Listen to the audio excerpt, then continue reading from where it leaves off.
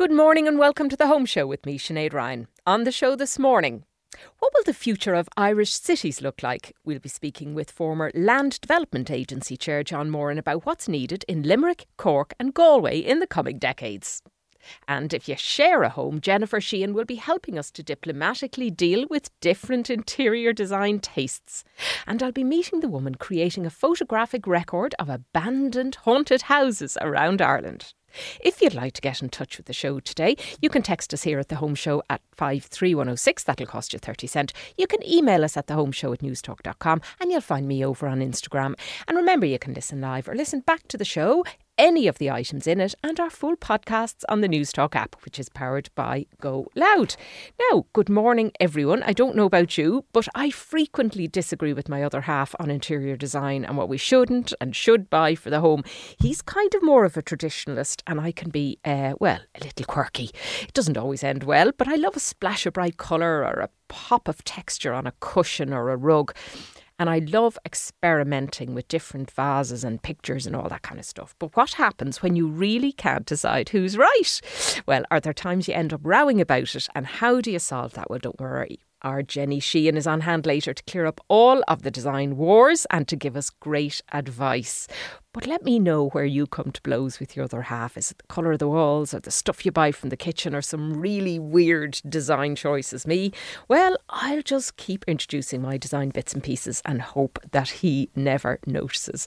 Why don't you get in touch with us today, 53106, or you can email us at thehomeshow@newstalk.com, and you're very welcome along to the show this morning. How will Ireland's cities look in the future? Well, the government wants cities outside Dublin, Cork, Limerick, Waterford and Galway to grow by at least 50% by 2040, while various local groups commission grand visionary reports on how cities might look in 10 or 20 or 40 years' time. What is the reality and how easy is it to turn plans into workable reality, especially in this country? Well, my guest has seen action as a senior official in the Department of Finance. He's been chair of the Land Development Agency and has lobbied on behalf of Limerick City. So he has seen all sides of the argument. John Moran, you're very welcome back to the Home Show. Delighted to be here and thank you for the opportunity to chat about this. It's really important stuff. Now, it is important. It's also very aspirational. There's great big ideas here, and I think a lot of the people who live in cities outside Dublin and, would probably consider this about time and not before time. These Ireland 2040 plans, especially as they focus on our other cities, do they set the tone right, do you think, or are they entirely aspirational? No, I think they get the tone right, but I think it's also important to be aspirational at the same time. I think to some extent we kind of sleepwalked our way through development in this country in the last 100 years. Population was declining up to the beginning of the 70s probably, and that meant we forgot about planning for growth. And then all of a sudden this growth happened. If you think about Galway was only like 30,000 in 1970. It's now nearly 80,000 people. And we just haven't really planned for that level of growth. We've just allowed sprawl to develop. And it's, I suppose, what we would call developer-led growth more than planning-led growth. And I think it's really important that we have groups like the group that looked at, I know you probably saw it, the 2070 plan for Galway, done by the Royal Institute of Architects. It's really important that they look far enough out and we have a sort of a big destination or a big plan, but not frightening people away from that, but by identifying sort of steps that you can take along the way. But then it becomes a coherent sort of picture at the end of it. I think that's really important.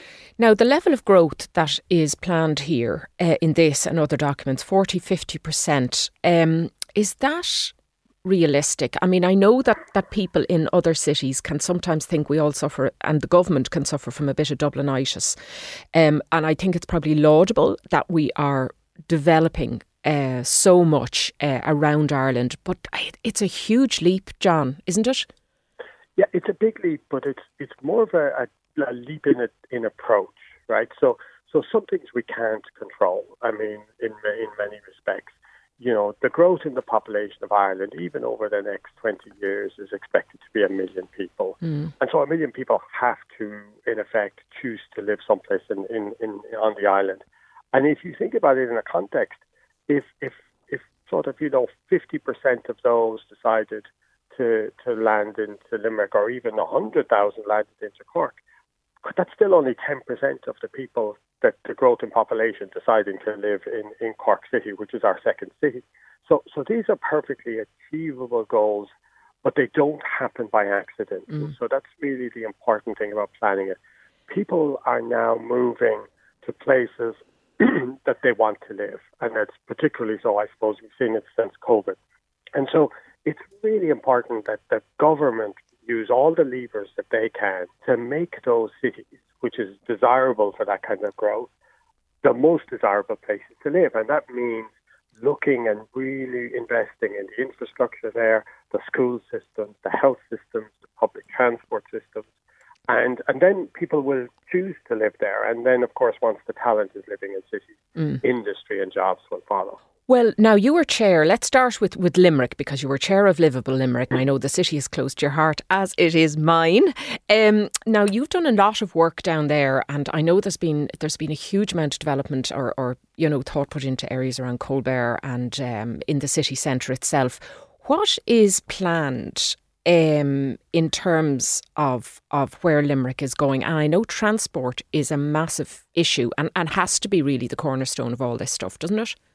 Yeah, so Limerick is a really interesting example, and thank you for acknowledging all the work that I, but lots of other people have been doing in terms of thinking about that city, right? So Limerick is actually at a fork at the moment in terms of choosing its future.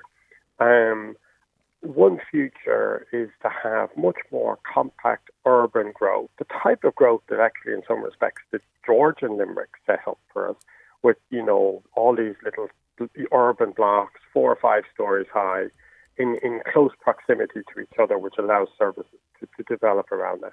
And actually almost going back to the future, so to speak, by building on the railway infrastructure that was put in place at that time as well, you could, in fact, have a city that could easily grow by 100,000 people, even more, without sprawling any further than it currently has done. And basically, it's a lot of infill.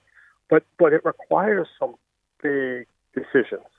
And so if you take the work we did at the Land Development Agency, where we identified a very, very significant underutilised body of land at Colbert Station, and CIE and the HSE and all the other landowners were willing to work with the LDA to redevelop that.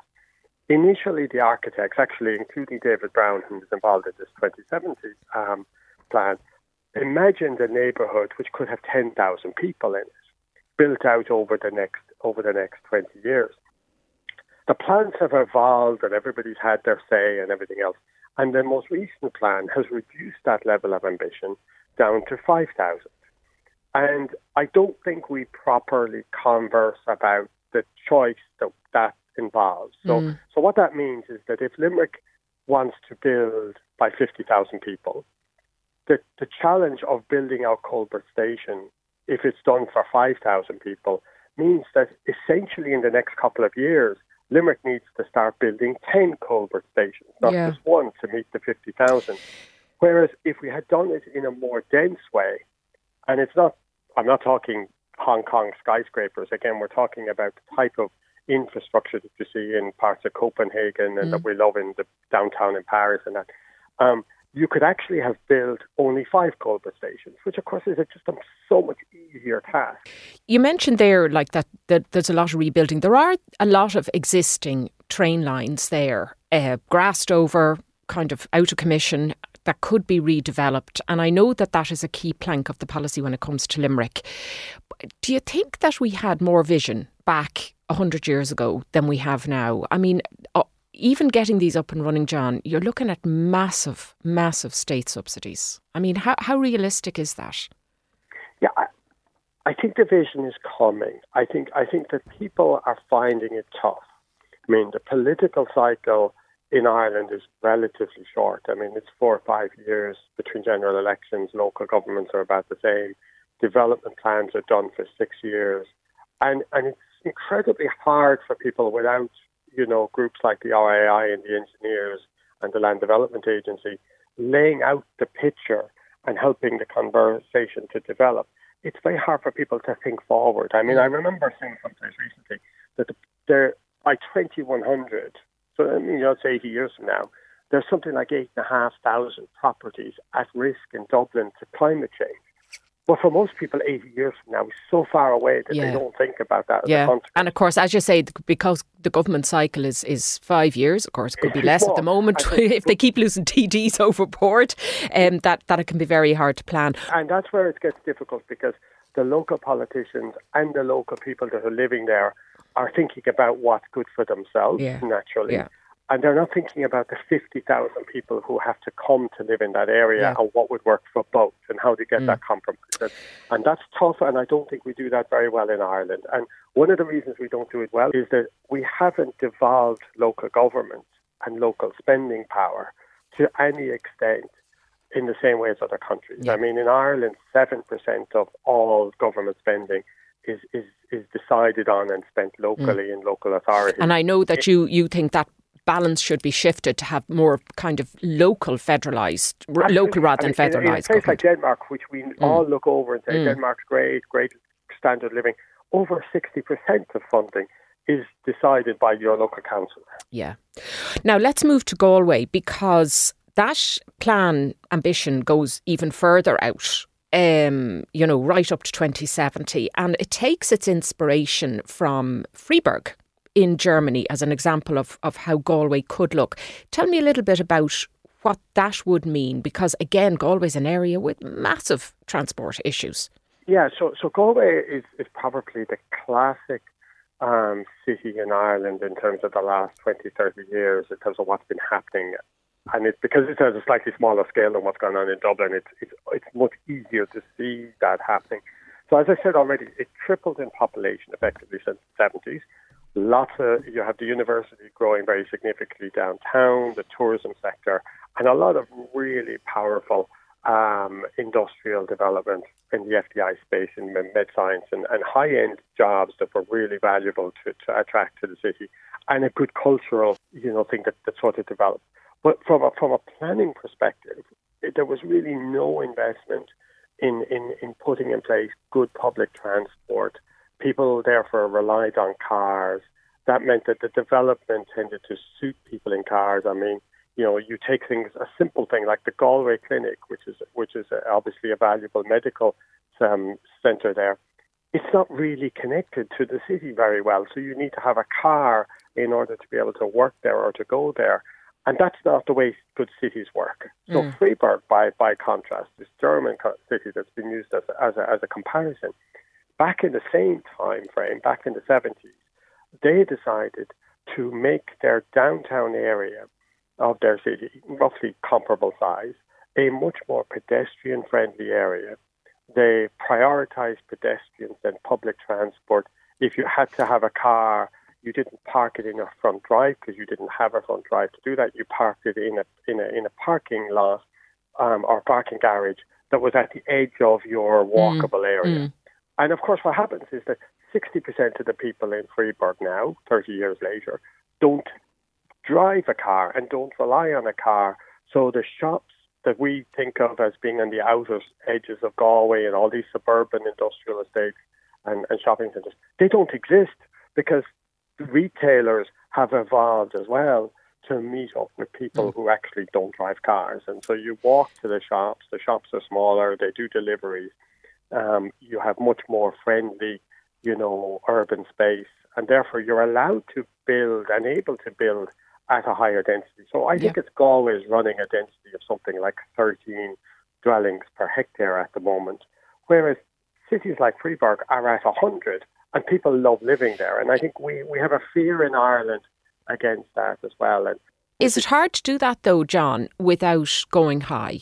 Because I think if Irish people have a fear of anything, and maybe it's entirely misplaced, it's that idea that you don't want tower blocks, you don't want massive buildings that are going to take away from the sky view. Yeah, and I think it's why it's really important that we find some exemplar developments.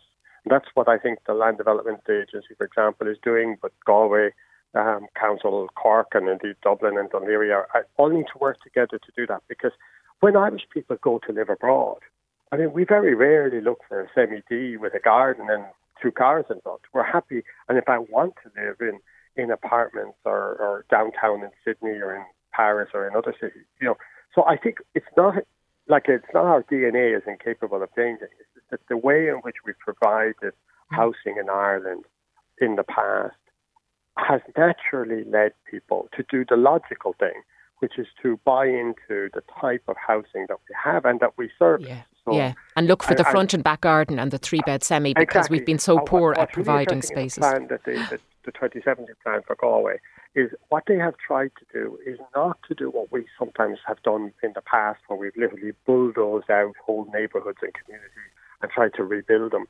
They've tried to identify areas where there was significant vacant or underutilised land, like Renmore, for example, and rethink that area so that it could actually develop this higher density over time without, as I say, driving in the bulldozers and disrupting whole communities, and like we used to do down in Limerick. I mean, to be sad about it in the regeneration areas, and it just hasn't worked. And so you have to evolve the communities because they exist already, and maintain the existing community, but add to it. Now, when it comes to Cork, that is already a large, vibrant city. And in fact, they have, it seems to me, led the way in terms of planning, pedestrianisation of areas. I mean, it's really quite beautiful in Cork City at the moment. Do you think, what more is needed there to create a template that you're talking about? Yeah, so I think they've identified a lot of the great stuff in Cork, and fair play to them in the last number of years. I think they've really embraced a lot of these ideas we've been talking about.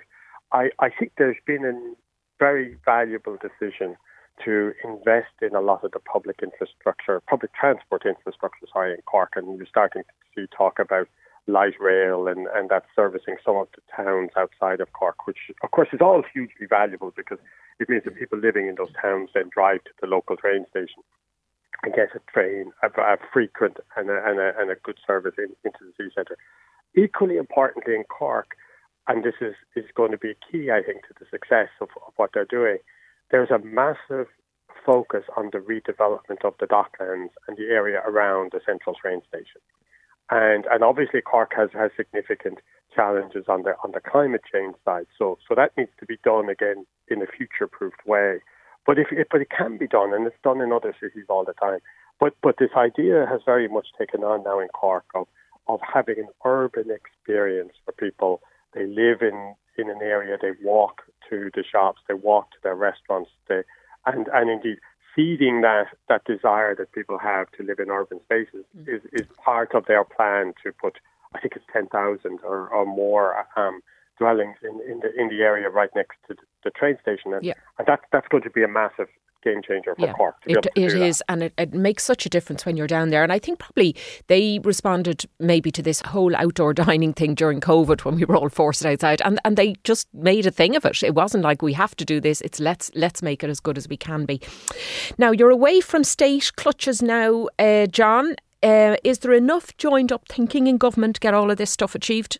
I go back to my point about the devolution of power to the local authorities. Right? I mean, if you think about what happened in Cork, it happened because, in effect, it was decided locally to do something. But they still had to go back to Dublin looking for money to do that. I mean, this just isn't what should be happening.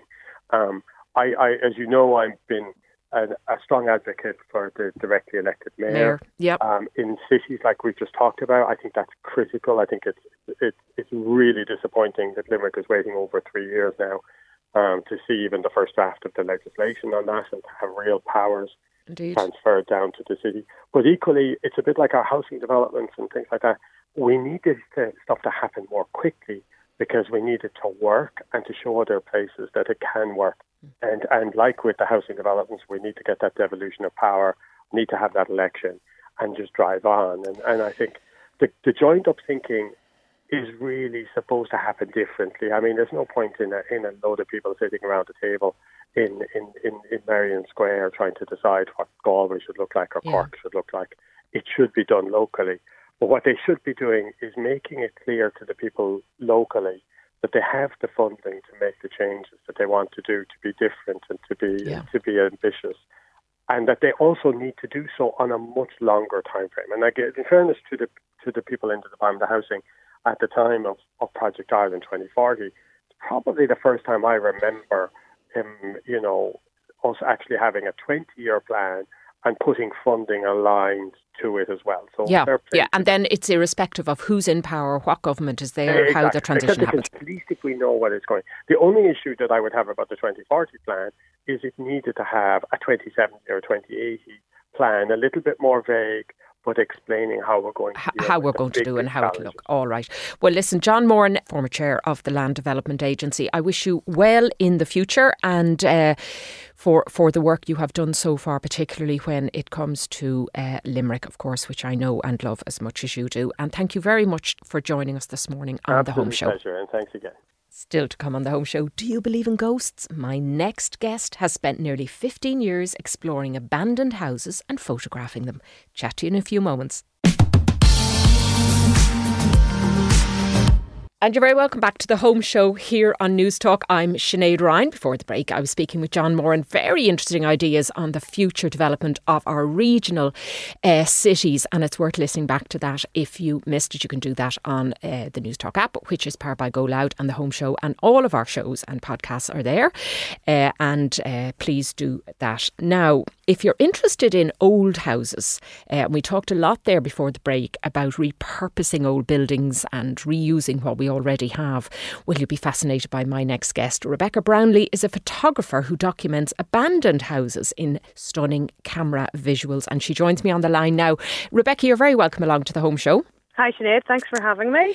Now, tell me a little bit about how you got started in photography. Well, it took a wee bit of a turn.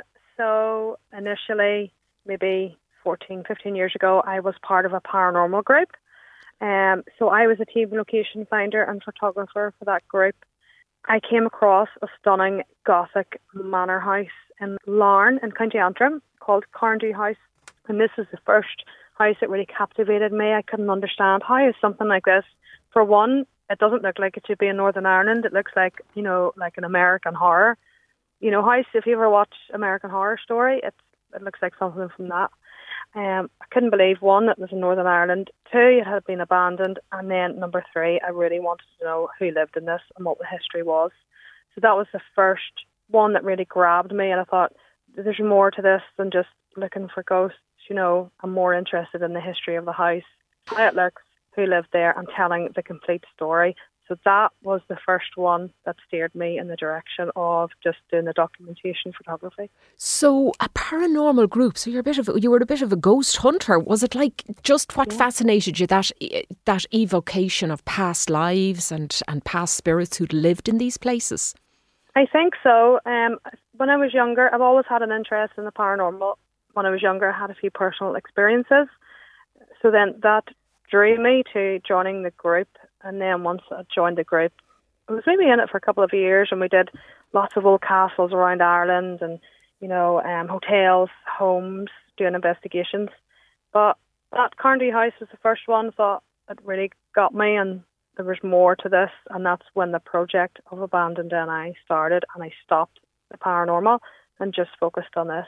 Do you ever get the sense when you're in some of these buildings, photographing them, and they must be dusty and cold and dark, that there is something else going on there, maybe in a different dimension or in a different sense? Yeah, absolutely. Not every place, no, but some. It's usually the places that you think don't look sinister that are the ones that I find are. And you feel unwelcome, and if I do feel that, I do leave. Just out of respect. If there is someone there, they don't want me there, so I will leave. Leave it at that, yeah. What is it that you sense? Just like you can feel like a cold energy, or like you're being watched. Someone's maybe close behind you. It depends on the property. But yeah, you feel someone's there. They don't want you there. Has photography ever been able to capture any of this kind of ethereal sense? I know that I've seen lots and lots of photographs where maybe a double exposure happened, or, you know, it looked as if maybe there was a shadow lurking in the background. Have you ever had anything that resulted in a photograph that you've taken? Yes, I have one, and that's on my website. So this was a convent school that I was in. The place was secure. There were security guards. There was cameras. They let me in via a key. So there was only me and another person in the building at the time. There was 3 or 4 stories. We were on the 3rd floor, and I had been in a canteen which had a glass door. Now, in the canteen, there was nothing in it. It was a shell. I just walked in, one door out. Nothing in it. Nobody could have been hiding in there. You know, it was just walls. So I walked out, closed the door of the canteen behind me, and walked down the corridor and turned around and looked at the canteen door. So there was a lovely banister to my left. You can see that in the photo. So I am taking a photo of the glass door, the banister on my left, and like red carpet. Take that shot, and then I move one step to the right and take the same shot again, slightly different angle. That's okay. Go around the convent school, do the rest of the explore, come home that night and edit the photographs. And I look at the first photo of the canteen door and the second one. The second one, you see a figure of a woman. It's the profile of her looking through the glass door. But not only that, there's a curtain to the left of the door. And on the photo that she's in, it's pulled to the left. So even that has moved. It's like someone's grabbed it. So it's on my website, and you must look at it. And you're certain there was nobody there? 125%. And not a camera malfunction? No, it couldn't be. It couldn't be. You know, you look at it and see what you think. I've also had audio as well, voices coming through. There was an old adventure centre, and it was me and my sister. It was back in the early days when I just sort of started. And she was recording on an iPad while I was taking the photos. And there was dormitories, so this place was used in its later years for children to come down in the summertime, you know, for 2 weeks away, like summer camp. So there was dormitories. We were walking down, rooms on each side. We'd come to the end of the corridor, and I opened the door, and you can see in the video me opening the door, which is just a toilet or something. And as we open the door, we hear a male voice right beside us, and you can hear it on the video. And you can hear me saying, "That wasn't me. Did you hear that?" And my sister said, "That wasn't me."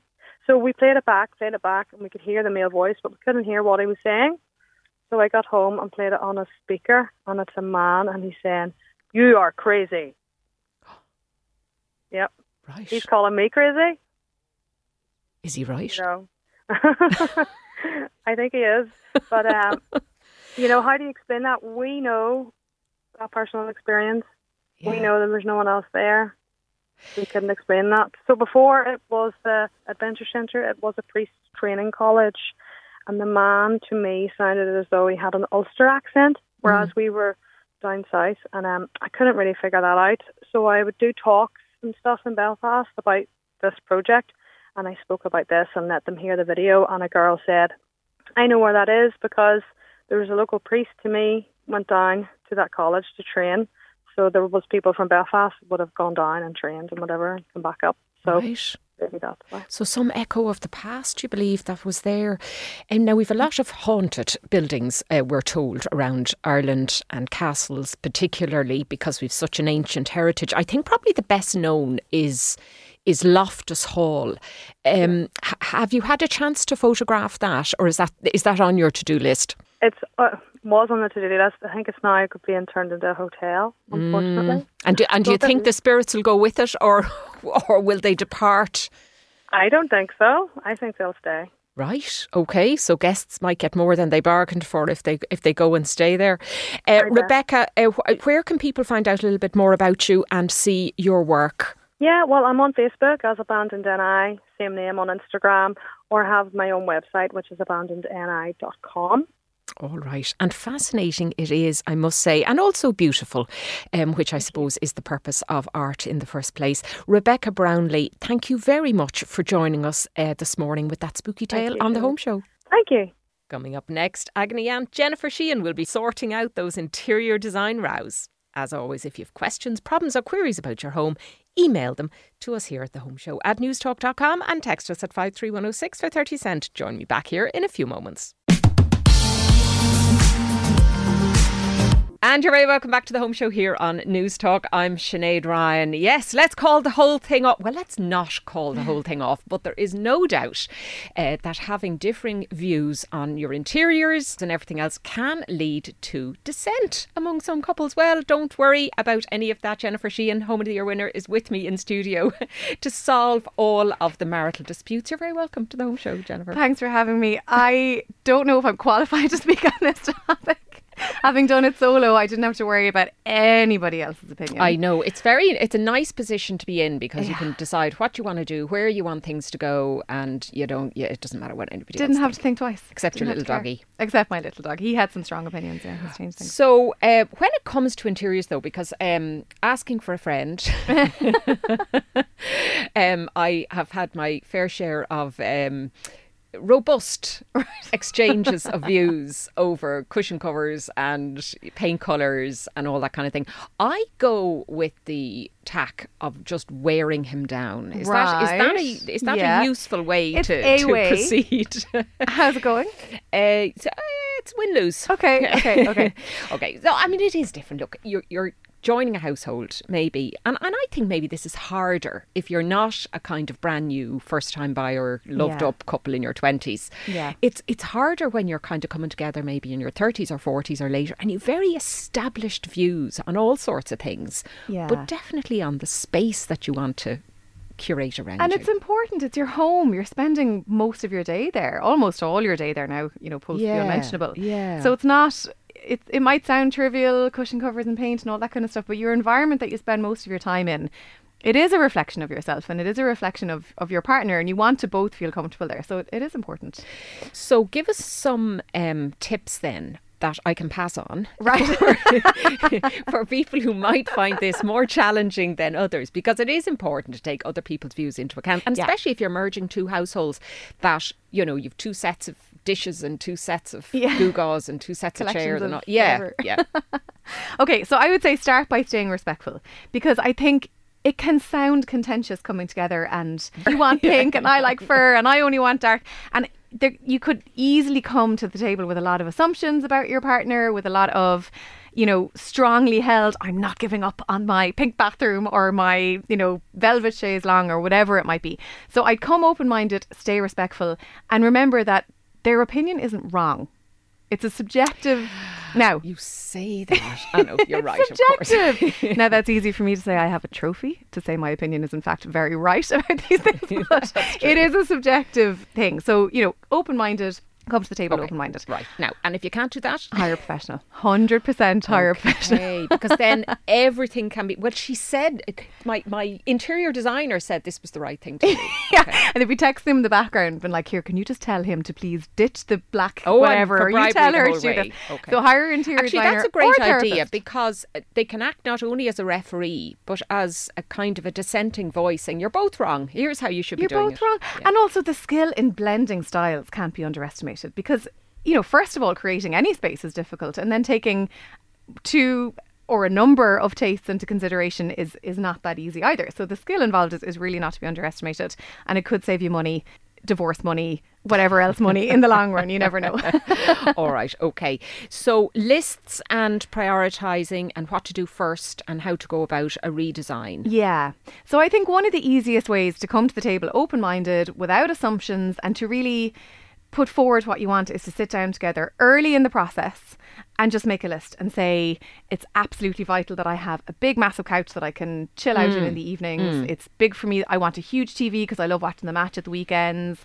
The garden space is very important to me, and whatever it might be, just put everything down on the list. And again, don't assume that your partner or your friend or your housemate or whoever you're doing this with, don't assume that they won't like what you like, or don't assume what they like. You don't know. If you have a list of kind of here's my no-go, here's my red line stuff, I have to have this, you might find that you agree on more than you thought. Yeah, it could. Yeah, exactly. Who doesn't like a big squishy couch, for instance? Who doesn't like a nice clean kind of granite top on their kitchen? You know. And it's a lovely way to discuss how you want to spend your time together as well. You know, if it's important to maybe you learn about your partner or your friend or whoever you're living with, you might learn that evening time, you know, talking to you across the kitchen table or playing board games with you at the dining table. Maybe you find out and you learn through this process that that's very important to them and that's a way that they feel connected to you or valued. And so that's, you know, it's an important thing. Should you be allowed a veto? Yes, 100%. 100%. How many vetoes do I get? I'm joking. Yeah, like choosing anything, like choosing your so kids' you have to names, have one your that said, dog's look, name. honestly, I'll go with this, and this. I'm not mad about it, but I hear you, but I'm definitely not going. We're not installing a cinema in the basement. Exactly. No, absolutely not. So Okay. the one thing I would say about a veto, right, is definitely have them. But if there's something that is of utmost importance to you or the other person, think about, is there a way that thing could potentially be transformed? So if they say, I am absolutely obsessed with having, you know, a big lazy boy friend style in the middle of the sitting room, could it be covered in a different fabric? Could it be decorate? Could you get your way when it comes to putting cushions or throws? Could it go in a different place? I think before you absolutely outright say complete veto on that, depending on how out there the idea is, maybe there's a way that item can come to some kind of a compromise and be something that both of you end up actually liking. Okay, or maybe suggest something that's so much worse that you could kind of learn to row back and say, actually, the lazy boy doesn't sound You're so bad. cheating. You're trying to throw off their vetoes. You're trying to use off their vetoes. Oh, listen, this isn't my first rodeo with this stuff, right? Okay. So then stuff that maybe the big ticket items, so the stuff that's going to cost you a lot of money, that could be the sofa, it could be the kind of not very large TV, hopefully, the table and chairs in the kitchen. Is it best maybe to keep that stuff neutral and safe? For sure. So things that are harder to change around, I think it's really important. You know, you might get your way on prints, on cushions, on whatever it might be, but things that are more difficult to change, more expensive to switch in and out, I think you both really want to love those things because of the aforementioned hard to switch out, really expensive to change. And I think keep them more neutral. Like it's not really something massive isn't the area where you want to be overridden and have something that you don't like. You want to like your couch. You want to like your kitchen table. So I think keep them more neutral and then really get your way on the things that can be changed, because you might back down in a year or two, and you might, at the time, it might be more important to be right. And you need a bargaining chip for the future, for sure. All right, Jennifer, I don't know how anybody could fall out with you and your design. So oh, they do. Believe me, they do. I am sure that is good food for thought. And if you are in a relationship that does have those minor disputes, remember, it is not the end of the world. Okay. Now, one thing which, of course, everybody seems to like, I think, around the house and people love are the candles. And, you know, the candles on the surfaces and the smelly candles and the little tea light candles and all of the different things. And there's so much variety out there. But it strikes me that a lot of the candles that come, there's an awful lot of waste. I love the ones in the glass jars, or there's very little you can use it for afterwards. And you're tending to throw out this glass, which is expensive to make in environmental terms when the candle is burnt down. But actually, you have some great ideas about reusing candle they jars. I mean, they're, especially the glass ones, you're dead right. They're gorgeous, and it's such a booming industry since. Do you have candles on the go?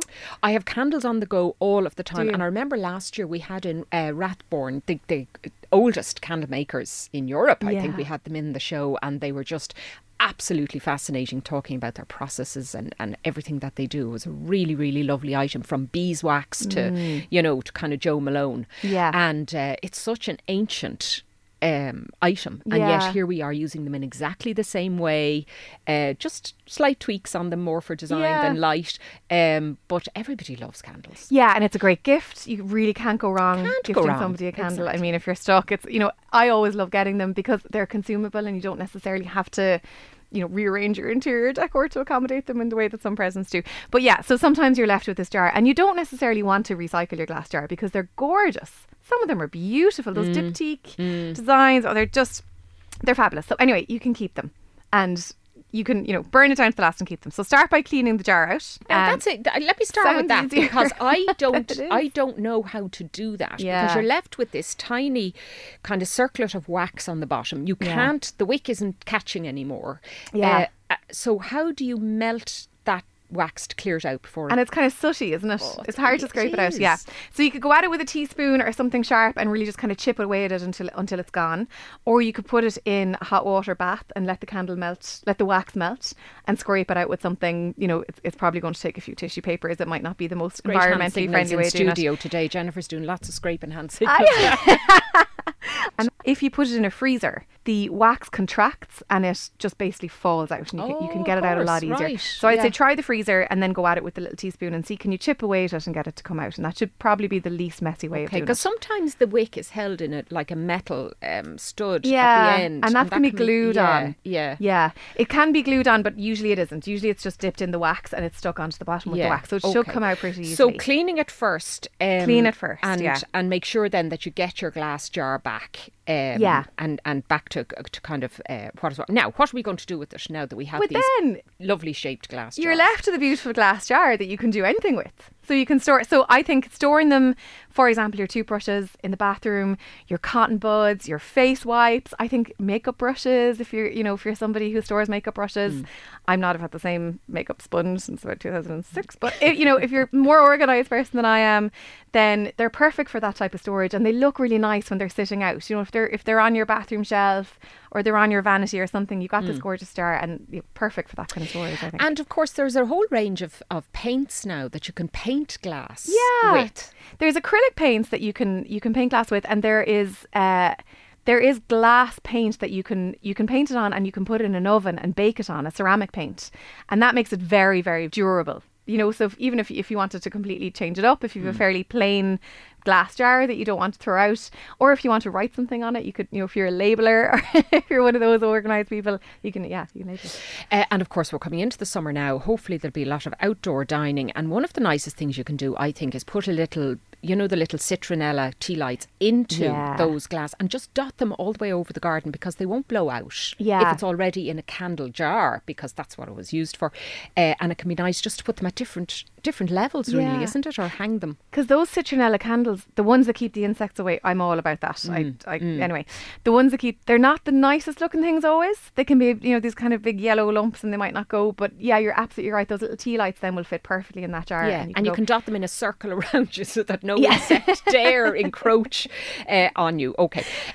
So other things then, you can plant in them, of course. One can. I won't. Be careful about drainage and things like that. But there's no reason that you couldn't put a little cactus or something in a little bit of soil in those jars either. Yeah, or do you know what could be lovely? So yeah, you have to worry about drainage. And what could be really nice is, those kind of they're the lovely beads, and they soak up water, and they're a nice colour, and you can put maybe, clip the end of your fresh flowers and put them in there, and that could be a really nice little temporary vase, just for a couple of roses heads or something like that. How many times have you seen one of those boho weddings, those outdoor kind of hippy dippy things, and you have like these jam jars all over trestle tables, only on Instagram. I've never been to one of them myself, but all those little jam jars, but equally candle jars would work just as well, wouldn't they? They'd be gorgeous, yeah. And they're, again, they're different shapes, different sizes, different patterns, but they're all quite a similar, roughly in the same kind of family. So they go together, that nice mixed collection goes together. And then I think as well for plant pots, you can have, those little pebbly bottoms that you can put underneath succulents, and that kind of takes care of the drainage as well. And that, I think that can look really beautiful, especially if it's glass and you can see through it. Because you don't want to be looking at soil, you don't want to be looking at roots, but there are lovely pebbles, lovely little wooden shaving type things that hold water well and also take care of that drainage, and it looks gorgeous. It does. For someone else, I'll be putting dried flowers in there, just FYI. Yes, because you don't want to kill them. I don't kill them. That's brilliant. Okay, well look, we're all for reusing, upcycling, recycling, but that's a really kind of cheap and easy ways to reuse something that is already in your house. You already have candles lying around the place, and rather than chucking them out, just give a little bit of thought to doing something a little bit different. And maybe this is a call out for candle companies to make reusable packs, because people love making candles, don't they? Yeah. Like that the whole candle industry, I really felt it exploded over lockdown. Everybody seems to be making candles, but maybe it's something for the candle makers to consider, is that once somebody has your lovely jar and your really nicely branded jar, that maybe it's something you could send out as like a little pack of those wax to refill refills. it. Yeah. All right. Well, Jennifer Sheahan, thank you very much for bringing us those hints and tips. And you're definitely not going to fall out over that. I'm nearly sure. And that is all we've time for on the show this morning. Anton Savage is up next, and we will be back next week at 8. And in the meantime, please do get in touch with us if you have any ideas for tips or guests or topics you'd like us to cover. 53106 for 30 cent, or email us during the week at thehomeshow@newstalk.com. We will read every single one of them, and we will see you all again next week.